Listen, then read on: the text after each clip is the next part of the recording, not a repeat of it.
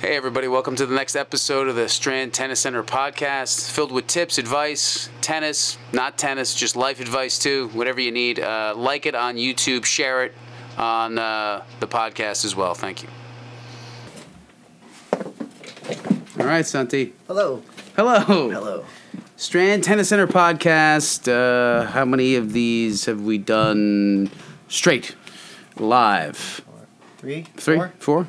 And a little bonus coverage. I saw the bonus coverage. Oh, That was okay. good. It was Yeah, good. yeah. It was good. Andrew is a funny man. He's a funny guy. He's a funny guy. Just another tip we can hone in on here for a little bit, only probably about 15, 20 minutes, is how to become a complete player. It's a really, really kind of a general question, but we'll try to nail it down, or a general kind of concept, but we're going to try to nail it down. So I've been thinking about this. Becoming a complete player is more than just your physical game. Mm-hmm. It's more of strategic. It's more of your mental game. It involves everything. I'd say physical, mental, strategic. The number one thing is when you work on your game, you need to try to develop all facets of the game. It's a fine line. I don't want you to spend all this time on weaknesses, right? You want to work on your strengths, but when you play a match, one of the best ways to become a complete player is to forget about micro losses and think long term. So a perfect example is if you play three sets differently. So the first set, serve and volley. The second set, play defense.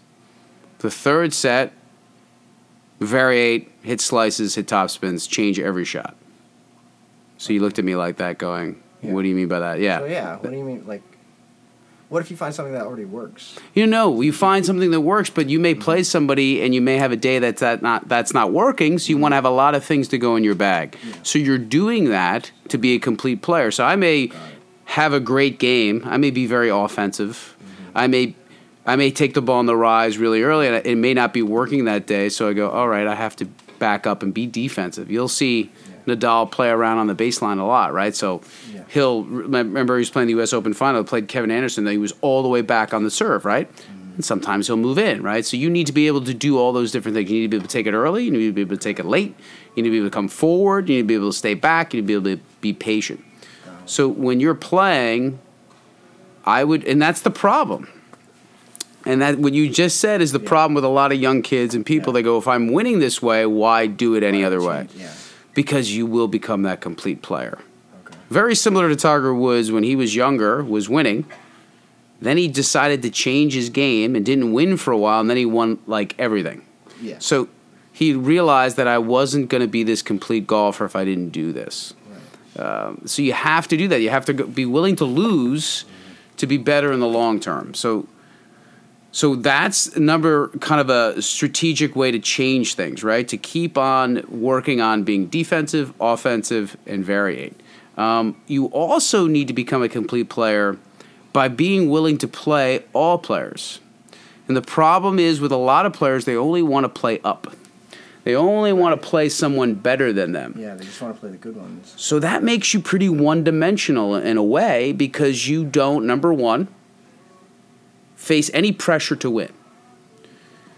There's none of that there. So you are playing someone better than you. You're not supposed to win. You can swing free and easy and play, and it doesn't matter. You don't really have those situations in life. So what you really need to do is to play all three levels of player. You need to play someone better, so you learn how to deal with that kind of ball. Okay. You need to play someone equal, because you need to deal with that type of strategic challenge and what I need to do at this point. Every point is important, and I need to say, if I don't win these 7 points, usually when you have a match where you're pretty much equal, it's like 7 or 8 points that makes the difference. So you figure out, okay, what I need to do. Then you need to play someone that you're supposed to beat, because there's a whole different level of pressure to that too. Right. Because I go into a match, people are expecting me to win. People don't like that. There's more people that lose to people they're supposed to win to because they don't like the pressure of having to win, because it's kind of it's a no-win situation. If you win, you were supposed to win. Right. And if you lose, it's an embarrassment, right? But you have to get used to that. People become top 10 players by beating everyone below them. And I mentioned to you David Ferrer, who's one of the, top 10, top 3 for how many years in a row, because he just beat everyone below him. No one would beat him. Someone would, but no one in general on a large sample size would beat him consistently. He would lose to the top 4 guys, top 3 guys. He would lose to, before Murray was around, he would lose to Federer, Nadal, and Djokovic, then would lose to Murray. But he would beat the people he was supposed to beat. And if people could just do that, they'd probably be very successful instead of worrying about the great player that they have to beat. Because most of the people you're supposed to beat, we don't. And that's what happens a lot. That's a great way to become a complete player. So go out there. Let anyone challenge you. So if you let anyone challenge you, you'll get every sample size. Don't be like, this person's not good enough. Right. I can't play this person. That's not the way to become a complete player. Okay. Play everyone in front of you. Anyone, just anybody that asks for a game, play it, because if you play enough people, you'll find every level. And that's a big key. Yeah, that makes sense. I definitely see, sometimes kids don't want to play certain kids because they know that they're better than them, and the other kid can't keep up, or but the kid that's lower, he wants to improve, and you're not going to improve unless you're hitting with someone that's slightly better than you or way better than you, that helps you move around and tweak your form and stuff like that. So that's the balance. So there's the balance with running a program, right? Because if that's the case, which helps kids, then those kids that are challenging those lower kids need to play someone above them too. Yeah. So theoretically, if you look at it, no one would ever play anybody better than them, because that person needs to play someone better than them. Yeah. So luckily, it's true that you need to play, and you need, I guess we'll go into teaching as a pro, balance that. You need to be able to say, okay, I have a group of 16 kids. They all need to be challenged. Right. But I can't have one kid playing a kid that's just better than them the whole time. That's not a developmental positive. So everybody should play all those levels. All those 16 kids should experiment with playing a little better, a little worse, equal, so they all have that balance. So that way, the kid can become a complete player. When a kid gets wrapped up in playing someone better, like you said, it will improve some of their game, but it's not going to improve all of their game. Okay. So I think that's a big key with becoming this complete player. And when you and physically, if you become a complete player, when you go out there and practice, again, work on different shots. That's a complete player. Don't get honed in on saying, okay, I have a big serve and a big forehand, and I'm going to go to that well. Work on things.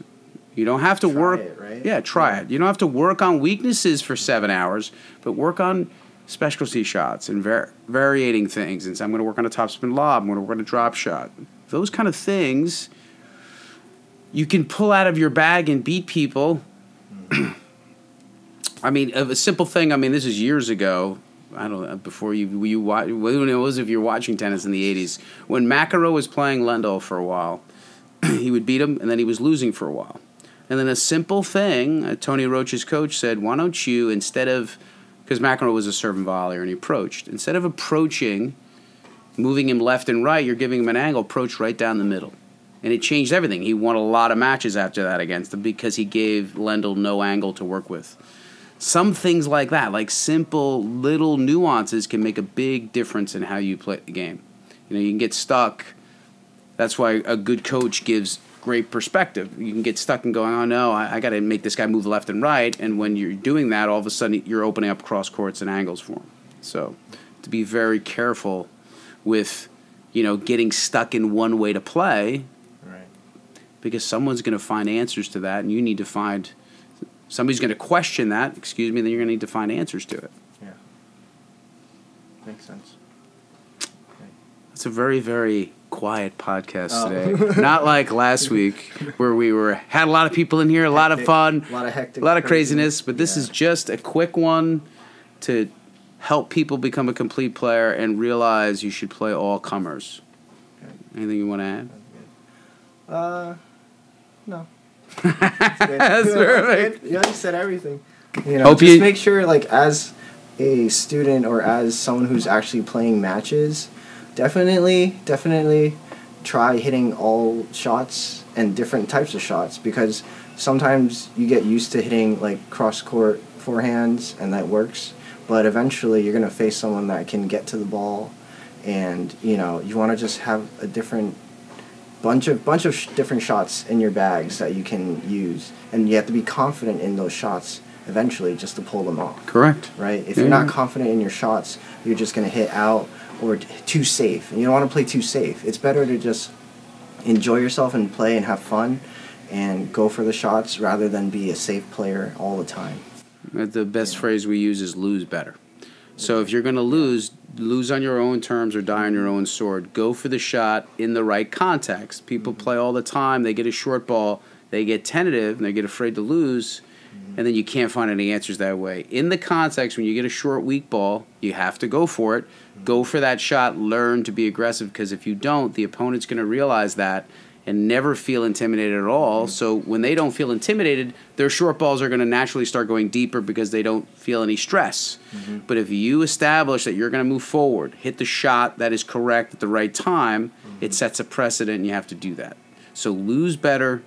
Keep going for shots. You have to at the right time. Play defense at the right time, but you have to play offense at the right time too. Right. Sounds good. Thanks, good, Santi. All right. This was fun. All right. Thank you, everybody. Thanks, everybody. See you. Right. Oh, perfect! Hey, everybody. Hope you like the podcast. Please share it with your friends, anybody that you know, anybody that's into tennis, anybody that's into bettering themselves. Share it.